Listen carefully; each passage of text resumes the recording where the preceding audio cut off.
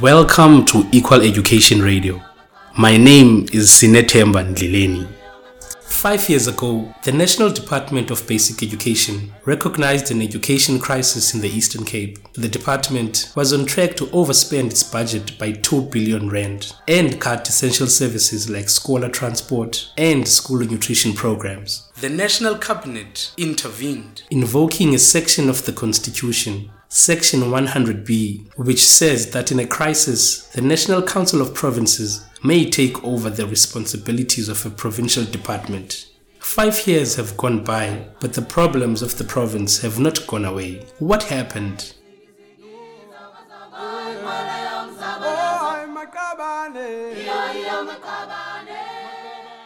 2011, when national government initially went into the Eastern Cape, they went in blindly. National didn't know what their responsibilities were, and province didn't know what their responsibilities were, and that caused a lot of resentment and anger and turf wars.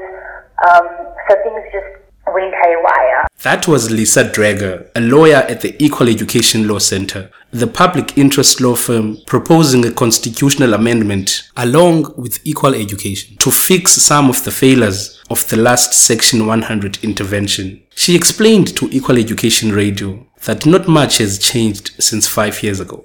We are still sitting with learners without transport. There are 46,000 learners who haven't received transport. And even though this infrastructure is falling apart, the provincial education department in the Eastern Cape is not budgeting properly, funds are not being spent properly, a ridiculous amount of money has been taken away from the Eastern Cape. 530 million rand was taken away that they were supposed to spend on infrastructure. The intervention was meant to address many of these problems, but several things went wrong, including a lack of guidance for how the national department was meant to help the Eastern Cape province. Ultimately, these problems led to a completely ineffective intervention.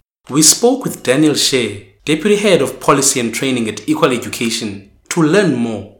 What we can see is that while the intervention has now entered its fifth year, the long-term effects of it are insubstantial. We can see in almost all the areas that the intervention was supposed to tackle, teacher shortages, textbook delivery, scholar transport, school infrastructure, there are major failings in all of these areas.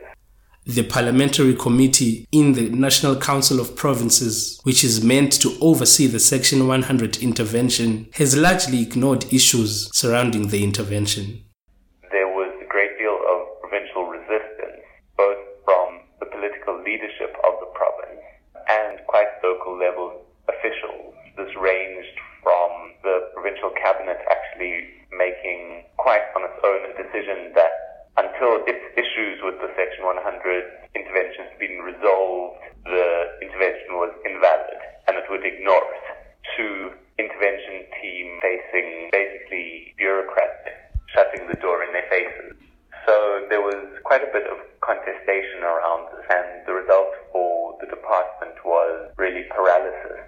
One of the things we've raised is that the parliamentary committee in the National Council of Provinces, which is meant to oversee this Section 100 intervention, has not looked at it for nearly 3 years. As with most Department of Education service delivery failures, learners end up paying the price. Just looking at scholar transport, 114,000 learners are in need, but the provincial budget only covers the cost of transportation for 68,000 learners. The learners at Imikai Secondary School in Mount Coke feel this shortage every day. Their principal, Mr. Bakana, has still not heard back from the province from his request for school transport after waiting an entire year.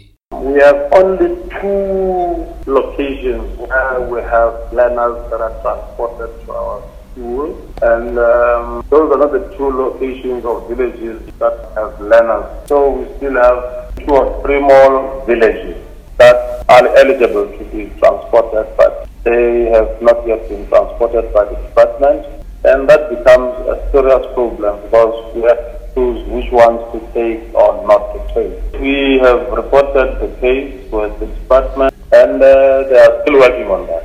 We reported that a year ago. After learning about this takeover, Equal Education decided to take action and wrote 2 formal submissions to the National Legislature. Equal Education tried to meet with the chairperson from the National Council of Provinces. To date, there has been no response. To put the Section 100 intervention back on track, Equal Education proposed 2 amendments to the Constitution. One amendment is that we must have law on Section 100 to make it clear. And on the second amendment, it's a question of accountability. We're saying that Parliament must look at the actions of the National Executive and see if they're doing enough. And the National Executive must report to Parliament on their actions.